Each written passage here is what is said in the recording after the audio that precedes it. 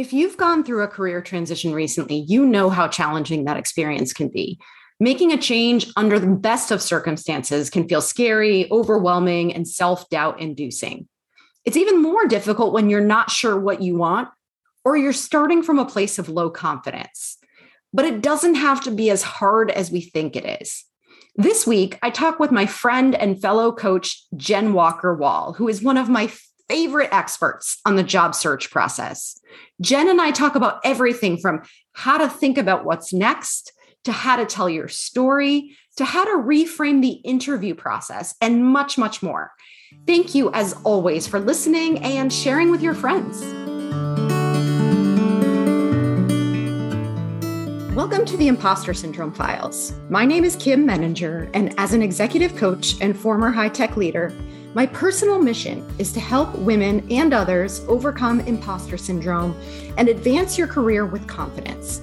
Each week, I interview a new guest to share how they've navigated self-doubt to achieve success. The more we share our stories, the more we destigmatize imposter syndrome, recognize that we're not alone, and empower ourselves to access the tools and resources that can help us. Thank you so much for listening and sharing.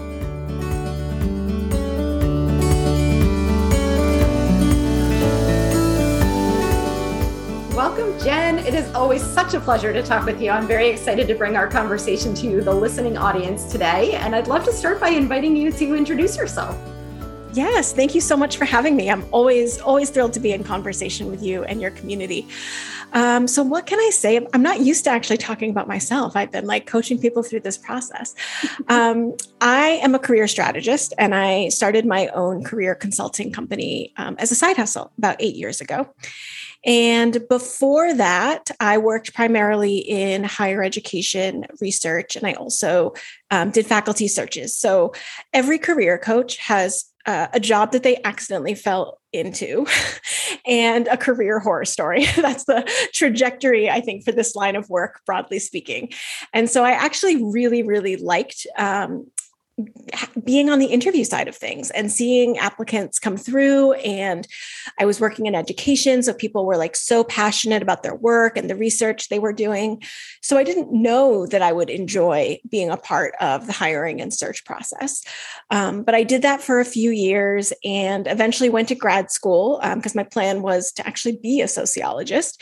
And I graduated with my master's. I ran a lab at MIT Sloan for a few years, which I absolutely loved, but it became clear I was going to have to get a PhD, which I had really no intention of doing at that point, or figure out, how to transition my career. I'd sort of reached the master's level contribution that I could make. And that's when I started to think about leveraging my background in HR and hiring. I was at MIT when I started my business as a side hustle. And after I left MIT, I went to Mass General Hospital and worked in career development with their postdoc researchers. So it was the perfect job that combined my research and academic experience and my desire to work more fully in career development with people. And then I left. I've been doing this full time for almost over 3 years at this point. So we work really tactically with people to help them make strategic changes to their resume, cover letter, LinkedIn profile, execute job search and career alignment strategies. And I love it. I think it gives people a lot of power back. And I think that's what makes me so excited about the work is people feel overwhelmed and powerless. And there's actually so much you can do to propel yourself forward. I love so much of what you just said. And I remember when you and I first met, we were co-panelists, I believe, at an event. And it always stuck with me because I think that was your side hustle at that point. I think you were at Mass General at that point, about how you brought this sociology background, this kind of research background to this career development conversation. And I think so many people, certainly people that I've talked to, and I'm sure more broadly, struggle with the overwhelm that comes, because I think when you're in the situation, there's this sense of, what do I do? Where do I start? And especially if you're not crystal clear on exactly what it is that you want, but there's got to be something more, or you're just trying to figure that out, it can just feel incredibly paralyzing to think about all of the different options available. And so one of the things I've always really respected about you and the work you do is you make it sound so simple. You have systems and you have ways of thinking about it that every time I hear you talk, I'm like, wow, everybody needs Jen. I love that. I always say, like, I'm really good at helping people start their own business, land a new job, get a promotion, negotiate for more salary. I'm a terrible life coach. There's just like, I really have to know my strengths and stay in my wheelhouse. So that's what I do. I stay in my zone of genius and I don't venture too far out. Well, I think that's a lesson for all of us, right? Well, a question I want to start with is, what do people generally finding most challenging? Or, people make job changes and things on a regular basis, but why do they come to you? What are the key problems or challenges that they bring to you? Such a good question. So I think some people set the bar really high. And so what I mean by that is I think sometimes people say they're looking for clarity, but what they want is certainty. They want to change jobs because they're unhappy and they want to be certain that the action and direction they go is going to be correct. That's a big ask. I would also like that kind of certainty, but I think part of being very action oriented is knowing that the process is very iterative. Instead of when you're starting any big career transition, I think of it like a research project. Like, this is probably why you think I talk about sociology a lot. But like, if you think about it like a research project, then you're not asking for the conclusion up front. You're looking for the research question, right? What is the question that you're asking? I want to learn what is going to suit me better in the next phase of my career. We're not looking for senior project manager, right? That might be a conclusion, but it's not going to be what you start with. And so I think people need to reassess what clarity means for them. Think about what is enough clarity to get started, to treat the job search or any sort of transition process as a clarity generating process. You will learn more as you go. Again, very much, right? Like you're collecting data. We only have one data point and we need to collect more to paint a better picture. So I think helping people assess that. People come feeling very undervalued, and that means they don't see their value more often than not. And so there's a lack of confidence, a sense that they can't add value in other contexts, or they're not worth investing in. So I see that quite a bit as well. And I always say to clients, and I've probably said this to you, like if it were up to me, I would assume no one had anyone to show for their work, because people are kind of perpetually and consistently across the board unhappy with what they've produced. But what I try to do is contextualize that. Well, did you have the resources you needed? Did you have the timeline you needed? What would happen if you did have those? Would your work look different? Then maybe looking for that kind of environment is going to be, a better way to kind of move your career forward. And often I just start by asking some really simple questions like, what do you want more of? And what do you want less of? There's usually something very reasonable that brought them into the job that they have. Was it they're trying to get their foot in the door? It was a recession and they took what they could get. Or was there something really aligned and this job turned out to be a disappointment? And so kind of going through that with a fine-tooth comb and figuring out what is worth salvaging and trying to pivot with and what's worth leaving behind is challenging, but that's something we work through our clients with pretty regularly.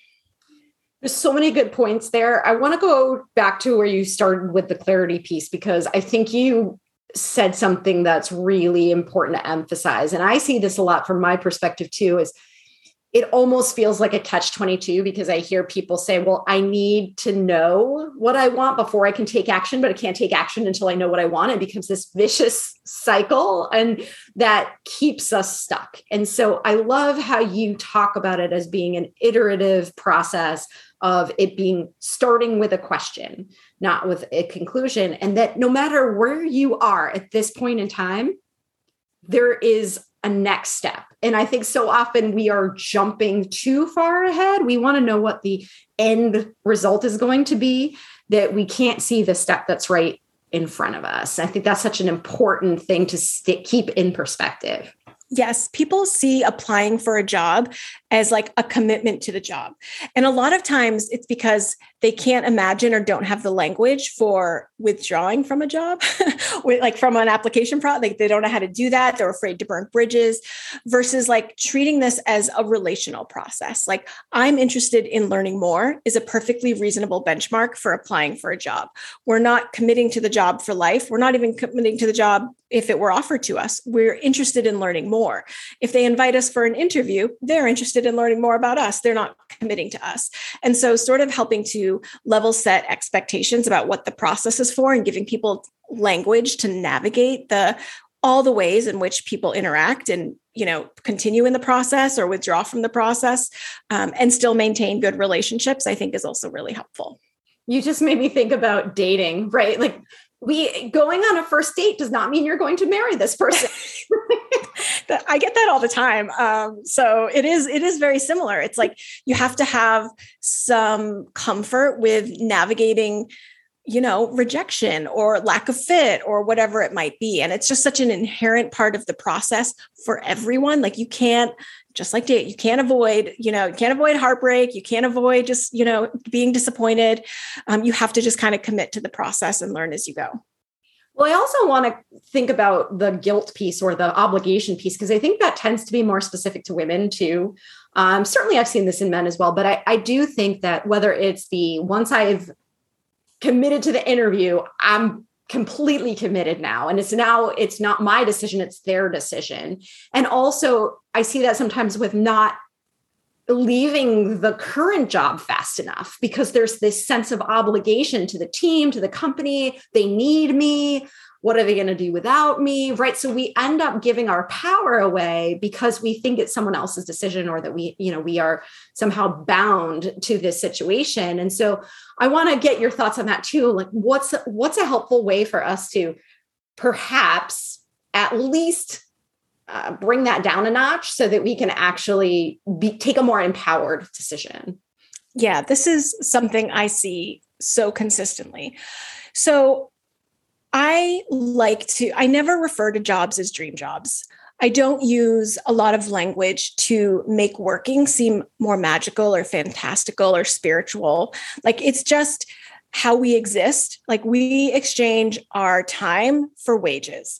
I think it's really helpful sometimes to think about work as that. And look at all the branding we've added to jobs to make us engage in different ways at the expense of our personal life and our desires. So I just say, like, sit with that for a minute and then come back to this question. We try to reset what is a reasonable professional way to leave in a busy time. Is there an exit plan? It's a manager's job to have transition plans. It's HR's job to manage this sort of stuff. Are they doing their job? I don't know, but it may not be your job to really manage that. You can be clear. You can be kind, you can be thorough, you can be diligent, you can leave directions. You can even do things like offer to come back or meet with the person they hired to replace your role. I don't really like to recommend that or suggest staying on in a consulting capacity unless people are really happy and well treated there and the boundaries are already in place. If the boundaries are already a mess, there's no way your 2 hours a week of checking in are going to be 2 hours of checking in. It's like they're sinking their fingers into you and they're just really slow to let go. So I want you to think about what work actually is, how you can wrap up the work with dignity and integrity, and decide that before you give your notice and be clear about what you're willing, to give away. I live in Boston and our mayor left to be Secretary of Labor in the middle of COVID. And you better believe I was on Instagram stories being like, he left in the middle of a pandemic. So, and there's a million things going on. So, and I'm not saying that to even problematize that. It's just please remember that this is your life at the end of the day. And you treat work accordingly. That's a really good point. Marty Walsh made the right decision, so we can too. He wasn't like, no, I think I'll see this pandemic thing through. He was like, peace. Moment to feel a sense of obligation, right? Yeah. So, and most of us aren't in a role that's that powerful or responsible for people's well-being, I would add. So keep that in mind too. I love, a lot of times I encourage clients to use things like Loom to make tutorials and provide key documentation so that they can hand over things But that's the only obligation you have. You don't have an obligation to keep the team running while you move on with your life and career and accept a new job. Well, the other thing I was just thinking about too is that a lot of times we sacrifice our own needs for the sake of our teams or our organizations. And then either they leave, and then there's this sense of resentment that builds, right? Well, why do they get to make that decision when I'm the one who gave up everything to stay here? Or what happens is because we leave, we don't create opportunity for other people to make other choices too. And I'll share an example of this with my husband because he stayed in a role for a very long time for very similar reasons. He felt a very strong sense of loyalty to his team. He didn't want to let them down. As soon as he left, a lot of other people went and did other things too. And I think he sort of gave permission in some ways or set an example that allowed other people to say, you know what, this isn't working for me either. And so will people be disappointed? Hopefully, right? Hopefully you'll be missed. Yes, exactly. But to your point, it's not your responsibility, or at least not 100% of your responsibility to figure out what the go forward plan is from there. And if you take care of yourself, then you inspire others to take care of themselves too. And so it's not just about you. That's exactly right. Giving other people permission to leave. Like when I look back on all the jobs where I had the closest friendships, people I was most reluctant to leave for another job, it was the worst jobs. Like I had no problem leaving good jobs. I was like, see you guys later. But it was like the terrible jobs, right? Where people, you really have those close relationships. And those people can stay in your life. Like you can maintain these relationships. And sometimes, you're the person, you're like the Jenga block that brings the thing down. And I think that's its own gift as well. Absolutely. I want to talk a little bit too about the undervalued piece, because I think that's a really interesting part of this conversation. When people find themselves feeling undervalued, underutilized in some way, it can often be the trigger for, I want something more, but it's also a very difficult place to start from because your confidence might be lower. You may not be feeling like you're reaching your full potential, or you may be second guessing whether or not you're even capable of doing more than what you've been doing, because it's been a while since you felt challenged or felt like you've been at your best. And so I wonder what thoughts you have on that front too, because you mentioned some good questions, which I thought were interesting about like what would have been different had the conditions been different. But I think this is where a lot of imposter syndrome comes in too. Of like that, well, I'm not sure that I'm the right person for this, or we look at the job description and we think, oh, there's no way I could do that, or I'd be overselling myself in some way. So what are your thoughts on that? This is so tricky. And I can tell you, like in the last 2 weeks alone, I've had this conversation a half a dozen times about agile specifically. Like, I know agile, but like we don't practice it. No one practices it right. Like, I don't think so. Or that person isn't looking for a job. Maybe they're so thrilled they're not coming to me. But that's something I hear all the time. Like, I know it. I'm a Scrum Master, but we don't operationalize it perfectly. I'm not sure if that experience would count, And so it's all these ways in which we create these roadblocks for ourselves that we have to overcome before we can even engage in someone else's set of roadblocks in the hiring process. So I say to that, like, let's share our experience as it is. Let's not assume we're not qualified, assume it doesn't count. Let's give you credit for it. And let's find you some language that you feel comfortable expressing, your experience in. It's never part of my resume strategy to overstate people's experience. Like integrity is at the core of everything we do, because, what good would it do to get a job you're underqualified for? You'd be miserable and you'd be, you'd be overwhelmed. That's not what we want for people.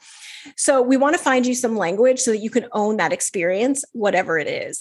And then we also usually can tell a story there about wanting to be in a place with these skills, with these responsibilities, but with different inputs, a different sort of work environment, different resources, different buy-ins, different stakeholders. So that's bringing those pieces together is usually what works for people, but it can take a really long time, especially the longer people are in a role where they're treated poorly and underpaid, the harder and longer it takes to sort of turn things around. So I would say if you're listening and you're in that role, like really start giving yourself credit for what's happening. A lot of times these people are putting out fires that their boss has no idea about. And so starting to think about the impact of your work, what wouldn't happen if you weren't there? What are you doing to advocate for better practices? Even if it's in past tense, because you gave up trying to make things better. Those are still things that can be really valuable and compelling when you're going through the job search process. I think those are really great points. And I often talk about in the context of imposter syndrome that our minds will automatically gravitate towards what we think we don't do well, the mistakes that we've made, the things that are not working, and we take for granted the things that are going well. So it's likely that there's a lot that's going well that we're not paying attention to. We're not cataloging in any way that we can access or that we can lean on when we have those moments of self-doubt. And especially to your point, if we're kind of doing this work invisibly, so we're not getting credit for, we're not getting recognized or getting feedback on it, then that can undermine how we see ourselves as well. And so I think that thinking about it from the context of what am I not giving myself credit for at this very moment is important. And also thinking about what are the possibilities while I'm still here. Maybe there's something I can be doing. It's probably going to take more than a week, more than a week to get that next role, right? So if this is an area that is important to me and I want to be that much stronger when I go to the next place, then is there something, like you said, maybe thinking about putting more structured processes in place that I can start now, and that will grow my confidence before I even make that transition. The other place where I have seen this show up, is the last 2 years have been chaotic. And people have been treading water. And treading water isn't a resume bullet point. I'll give everyone that. But like when I'm talking to clients, they'll be like, sales dipped, or especially in 2020 when the pandemic was just starting and some businesses were doing layoff. Some people were like, we were just doing the best we could to keep the doors open. And I'm like, that's ensuring business continuity. That's saving people's jobs. Like you have to really think about some of those, things that don't feel that impressive are some of the most important things you can actually be doing. So I think there's also an interesting way in which work that is less visible and is more about process and maintenance feels less impressive in the resume process. But you're setting up the infrastructure for everything else to happen. And that's how I try to position that experience when I'm working with clients. I think that's so powerful. And I think it is also the kind of thing that we, when we're in it, would likely not see. So having that perspective is really helpful. And you also mentioned which I thought it was interesting that nobody's doing Agile properly or at least in the same way, right? Everybody has a different version of what it means to do that. I think that speaks to the fact that we're always comparing ourselves to other people too. And so I wonder, and maybe you can speak to this from a recruiter perspective too, is, how much flexibility do you think there is when it comes to the way a job description is written? And obviously it's going to vary from situation to situation. But the point being that I think sometimes we get so attached and we believe that this job description is absolutely fixed, that everything is 100% required, and that, we're comparing ourselves to others and thinking, well, I couldn't possibly qualify for this because I didn't do it the way so-and-so did it. Like, I would love to get your recruiter perspective on how to think about job descriptions. So I think the responsibility section can help give you a sense of whether or not you can do the job and whether you'd enjoy the job. But where I spend a lot of time with my clients is the qualifications, especially if we're applying online and looking at their resume. For me, the qualifications are really about that initial hurdle of getting through the recruiter and making their job as easy as possible to see that we're qualified for the role. Now, the question that I often get asked is like, can I apply for jobs that I'm unqualified for? Or, should I not apply if I don't check every box perfectly? That dichotomy of those questions, I don't love, because I think it misses what people need to be doing, which is translating the experience they have so that it is as relevant as possible for the jobs that they want. I tell the story when I saw, you've probably heard it, Kim, but I had a client who didn't have a master's degree in science, but she had a medical degree. And the qualification was for a master's degree in science. And she was like, I really like this job, but I think I'm not going to apply for it. I've had clients want to switch fields and, not be able to switch to HR and not have an HR job per se, but have experience hiring and performance management, training and development. So where I really work with my clients is to work on helping them articulate as many of their qualifications as possible, because people do not unpack that and translate that anywhere nearly as effectively as they could. And like I said, I don't make stuff up. We're not like on a wing and a prayer over here with resumes. Like, we do try to look at jobs that are in alignment with people. But I think if you want to get through on your resume, it's really about making sure you've done the work to translate as much of your experience as possible, position your qualifications as clearly as possible, and find jobs that you can do that with integrity, with a sense of integrity. Well, and I'm also thinking about the fact that when we talk about doing this kind of work, certainly someone with your background would be really helpful as a resource. But I also am thinking that if someone listening is struggling with this, that it would also be helpful to talk to other people in the space, because they may be able to help you with some of that translation too. And I think sometimes, again, it goes back to I have to have a perfect message before I can even approach somebody. Whereas if you happen to have a contact, or even can get introduced to a contact who lives and breathes in that world and is happy to sit down with you, may be able to say, oh, this, what you do over here sounds like this, what we do. And here's kind of some tweaks to the language in order to make it sound more compelling. I mean, that's one of the reasons I really think peer connections are so useful. This is also something you can do informational interviews and ask, like, when you're hiring someone for a role, do you consider hiring people with a non-traditional background? And if so, what is it that you're looking for? I do think that this is something with enough research you can finesse. But I'll also just share, I mean, sometimes when a client is switching industries, for example, and we can't really leverage anything from their industry, is like, that's not a relevant aspect to share. We want to focus on their skills. I'll remove every single reference to their industry and, basically their employer in their cover letter. I mean, I'll leave the title, obviously.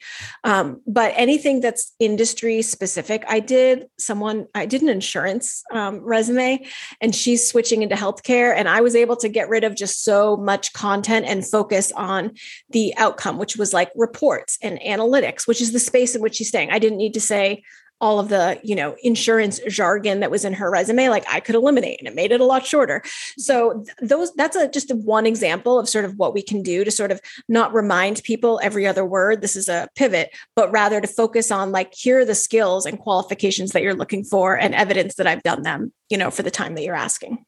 Yeah, I think that's so important too, because I get that question a lot of, well, how do I present myself in such a way that it doesn't scream that I'm part of this other industry, or that, I don't have this experience. And so I think that to be creative in how you craft the message is right. Because at the end of the day, people don't really care about the jargon and the specifics. They care about, can you do the job, right? Can you do the fundamental or whatever, right? And so if you just strip out the distraction of the content specific stuff, right? Yes. And then it just lets the relevant experience shine. Then it's a much easier sell, because you're selling what they're asking for and not providing any additional context that could raise questions like, why is this person changing fields? Or is this person fully qualified? Like, just focus on what they're asking for. And that's why I think, the resume is for other people. It's a marketing tool, but there's a whole lot that you can do in preparation and behind the scenes to process. Like, so before I do that, I always ask a client, are you okay if I remove the industry specific language? Because some people get really attached to some aspects of their resume, and it's helpful to know why. But if you're really committed to a change, or you're willing to have like an industry agnostic resume template, I do think it can be pretty powerful. You just said something that made me want to take this in a slightly different direction. You talked about not, sort of triggering that, why is this person leaving? But that's one of the questions that I think can really trigger self-doubt is, how do I explain why I'm looking for a new job when something bad is happening in the situation that I'm in. Maybe I feel like I have to leave or they're going to push me out in some way. Maybe I just don't get along with my boss. Maybe there's something, awful about the situation. And so I don't know how to convey that without raising lots of red flags. How do you think about the personal story and how to, particularly when it's not a good one? Yeah. This is tricky and delicate because there's a lot of bad things that can happen that people don't want to discuss in the interview process. And as you're asking the question, I'm remembering the time I was on an interview panel where someone was talking about their current boss. And it was so negative. And honestly, it could have been accurate, but we had no context for this person, right? Like we didn't know them well enough to take their word for it. And someone here was not working well. And so I don't like to ever emphasize that that's why there's a private part of this process. You have a coach or a friend or a journal, and you can write the truth. Like when people tell me they're treated poorly and they have reasons to believe, I believe them. But people who don't know us and are trying to assess us for a fit, I don't think it does us any strategic advantage to share a ton of details about that. So I always say like, okay, so this is the experience that you had. Your boss is terrible. What did you learn about what you need? What have you learned about where you thrive? And what kind of environment would make you excited to make a move? Now, I understand on some work days, any new environment would be enough. I understand. I have been there. But when we're doing these phone screens with recruiters or talking to hiring managers, I think it's best to focus on like, here's what I've learned about myself in this role. I do my best work when I'm working with a boss who I feel is really invested in me and is available and excited about the work that we're doing. I feel challenged when, I don't have access to someone for support or someone to go to questions, and I'm pretty independent, but, I'm still looking for someone to check in on me and be available, right? Like having a story that's more about what you've learned and what you're looking for rather than the kind of the nitty gritty of what you've experienced, I think is the strategic way to handle that. But for sure, find someone you can vent to because it's real. I've worked for these people too. That's such an important point. I think we all need to get that out of our system too, because if we don't, it's going to come through too. And I think about that a lot. If you are, and sometimes you don't have a choice because maybe you've lost your job and you need that continuity. But a lot of times, if you're trying to look for something new at the height of an emotional state, it really does cloud your judgment and makes it very difficult for you to show up at your best in some of these conversations.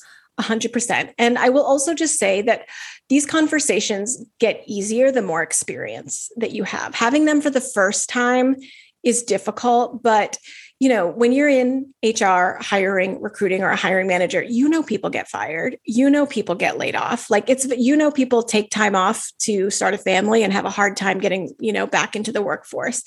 So I think the truth is that the people that you're having these conversations with are actually way more likely to be familiar with these kinds of conversations.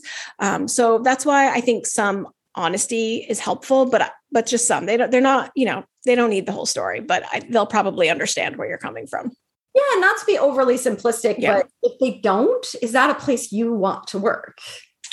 Great question. I mean, it would certainly give me pause. I actually remember that when I was interviewing at MIT, this is a good story for a career coach to tell. Ooh. They needed to do a phone screen, like they needed to do a reference check with my current boss. And I was leaving that job. That was my get me out of here job. And I cried on the phone. I was like, I don't know. I don't trust him. I haven't known him that long, but it's not been good so far. And she was so calm. And she was like, is there something you want to tell me? And I told her about a couple of our interactions, which were very frosty. He was unpredictable and sometimes really nice and sometimes miserable. And he humiliated people in public. And you sort of never knew what you were going to get. And she was like, okay, thank you for letting me know. I will keep that in mind when I speak to him. And he, of course, gave a glowing review, as so many terrible bosses do. I mean, it is it's like a terrible boss MO to just make your life miserable and then give you a glowing review. I wouldn't even need to charge for my services if I had a nickel every time I heard that story. but she created the space for me to be really as candid as I needed to be. And not all recruiters will do that. I was young. I think the crying was forgivable in that context alone. But I do think a lot of recruiters understand that people are leaving because some of them hate their jobs and they're in really difficult circumstances. And some people get fired for really unfair reasons. And maybe I just have like a really nice cohort of HR people in my network, but I think people have a good sense of that when they're having conversations with candidates. I think that's really helpful to remember too. And especially at this point where so many people have been making moves throughout the quote unquote great resignation because they're just not happy where they are. More so now than ever, I think there's empathy for people wanting to make a change. The shift in how people can engage in the job search is so different than it was 8 years ago. I mean, there's a lot more room for candor, for flexibility, for, gaps in your resume. I mean, that used to be I remember when that was a difficult thing to overcome. And now it's just because it's really shifted. I think, honestly, I see like a generational shift in the stakeholders around the recruiting process. And I think they're millennials, they're Gen Xers, they're people who've lived through multiple recessions and witnessed a lot of inequality. And I think we've done a better job of tying the narrative of the career and job search process to that inequality narrative. And I think I see a lot of places where people have created a lot more space, gone out of their way to sort of diversify the roles that they're recruiting for in their organizations. So that's been helpful. That's a really good point. And that is really encouraging to hear as well. I have a big question for you that I know is going to depend. So I'm not looking for a concrete answer, but I want to get your thoughts on this because it has come up a number of times recently in light of what we're talking about. Generally speaking, what are your thoughts on leaving before you have a new job? Especially if it's something that's like, gosh, this is driving me crazy and I can't take it anymore. If you can make that decision financially and mentally, that's going to leave you in a better place. I say go for it. I have seen a lot of people do that in the last couple of years, way more than I've ever seen. It used to be like, I think I had like 1 or 2 clients in the first 4 years of having my business that just quit their job to search for another one. And now it's really just not uncommon. Now, if you're listening to this and you're like, wow, I really need my job. I think that's how a lot of people feel, like they need their income. What I've seen people do is take part-time job, freelance, contract. I saw someone take like a hospitality job so that they could just like have income coming in, reset. People are giving themselves sabbaticals. And that doesn't always mean they're not earning income, but they've taken themselves out of like the rat race of it, right? And so that is something that is probably much more realistic for people. I don't have a preference of whether people are employed or currently employed.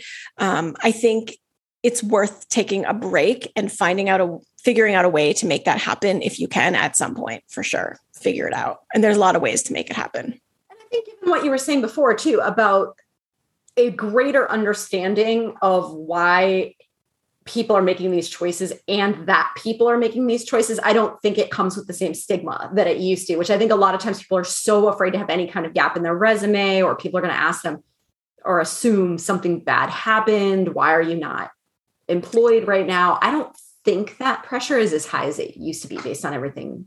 I really don't. I have not noticed that people who are not currently employed are having a much longer job search like I used to notice. What's really interesting is like, this goes back to the point, about what work is. Like, think about an employment system where the self-policing is so powerful, you stay in a toxic job until you keep a new one. And I think that's exactly the kind of narrative that is evaporating around work right now. When we look at, right, you used air quotes talking about the Great Resignation. And I think that's exactly right. Like, the gloves are off. Like, the emperor has no clothes. We've seen behind, the Wizard of Oz here, like the man behind the curtain. People are going to quit now and they're going to figure it out. And I think what I witnessed up close, obviously not representative, is people see bigger risks, right? Like in the last couple of years, there's just more risk in a pandemic, more risk with racist violence. than just quitting your job. Like, I think it seems like quitting your job is like, people are like, I'll figure it out. I figured out the pandemic. I figured out remote work. I figured out having my kids at home while I, took calls in the bathroom. People have been so starved for care and comfort that I think not having a job is really not as bad as it used to be for some people. I think that's a really good way to think about it. Absolutely. It has shifted the perspective around it. I mean, we've certainly been tested in so many unexpected ways over the last few years that it does sort of force a new way of thinking. It sure does. And it's powerful. And I think we're sort of only beginning to see what that's going to mean. I've been following a lot of the return to office data where we only saw, at one point there were like 19% of like executives return to the office when they were required. So I don't think this is going to fly. I'm not quite sure how it's going to disintegrate or change, but I feel like there's going to be increasing tension. And I think that's why you see worker movements and labor movements doing really well right now and having a lot of wins, because at the end of the day, going through a really traumatic period that turned life upside down for so many people, I think people realized they could count on the people they cared about and not much else. Mm-hmm. And I think that's where we are. I think it's going to mean some shifts for how people think about work and how invested they think about work in the future. And I really hope it sticks, because I think that's a good thing. I actually think everyone's relationship with work is changing the way a lot of career coaches have been suggesting it. But it's really helpful, I think, to have it happen at a collect. It gives people permission when it happens in a more collective sense. You don't look like you've lost your mind if you quit your job. Like, people are like, yeah, I bet you've had enough. I've had enough. I'm ready to do it too. Such a good point. Yeah, there is that sense of we're all in this together, as opposed to I'm that rogue person who took that risk. And it's so funny because I really feel like a lot of organizations missed a chance to generate so much loyalty. They just missed it. They whiffed. I don't even think they didn't even try to kick that ball. They just, they were good about the return work, but I've been really shocked and surprised to see how many are encouraging return to the office, especially with, the cases still being where they are and people still having unvaccinated kids and that whole thing. So I think people are going to remember this. Mm-hmm. I think so too. And I do hope so. I hope that, that people, individuals stay empowered and feel like there is some bargaining power there around ensuring that organizations treat people like human beings and not just indispensable resource. That's right. Yeah. So Jen, where can people find you if they want more of you? Yes, I would love that. So I am online, workwonderscareers.com. So if you want to learn more about us and our work, please visit us there. I'm on LinkedIn, so you can find me at Jen Walker Wall. I'm also on Instagram, Work Wonders Careers. So come and say hi. Thanks for having me. This was fun. Thank you, Jen. I'm so excited that we got to have this conversation in this forum. I cannot wait to share it. And thank you, as always, for all of your amazing insights. My pleasure. Next time with martinis, maybe. Great idea.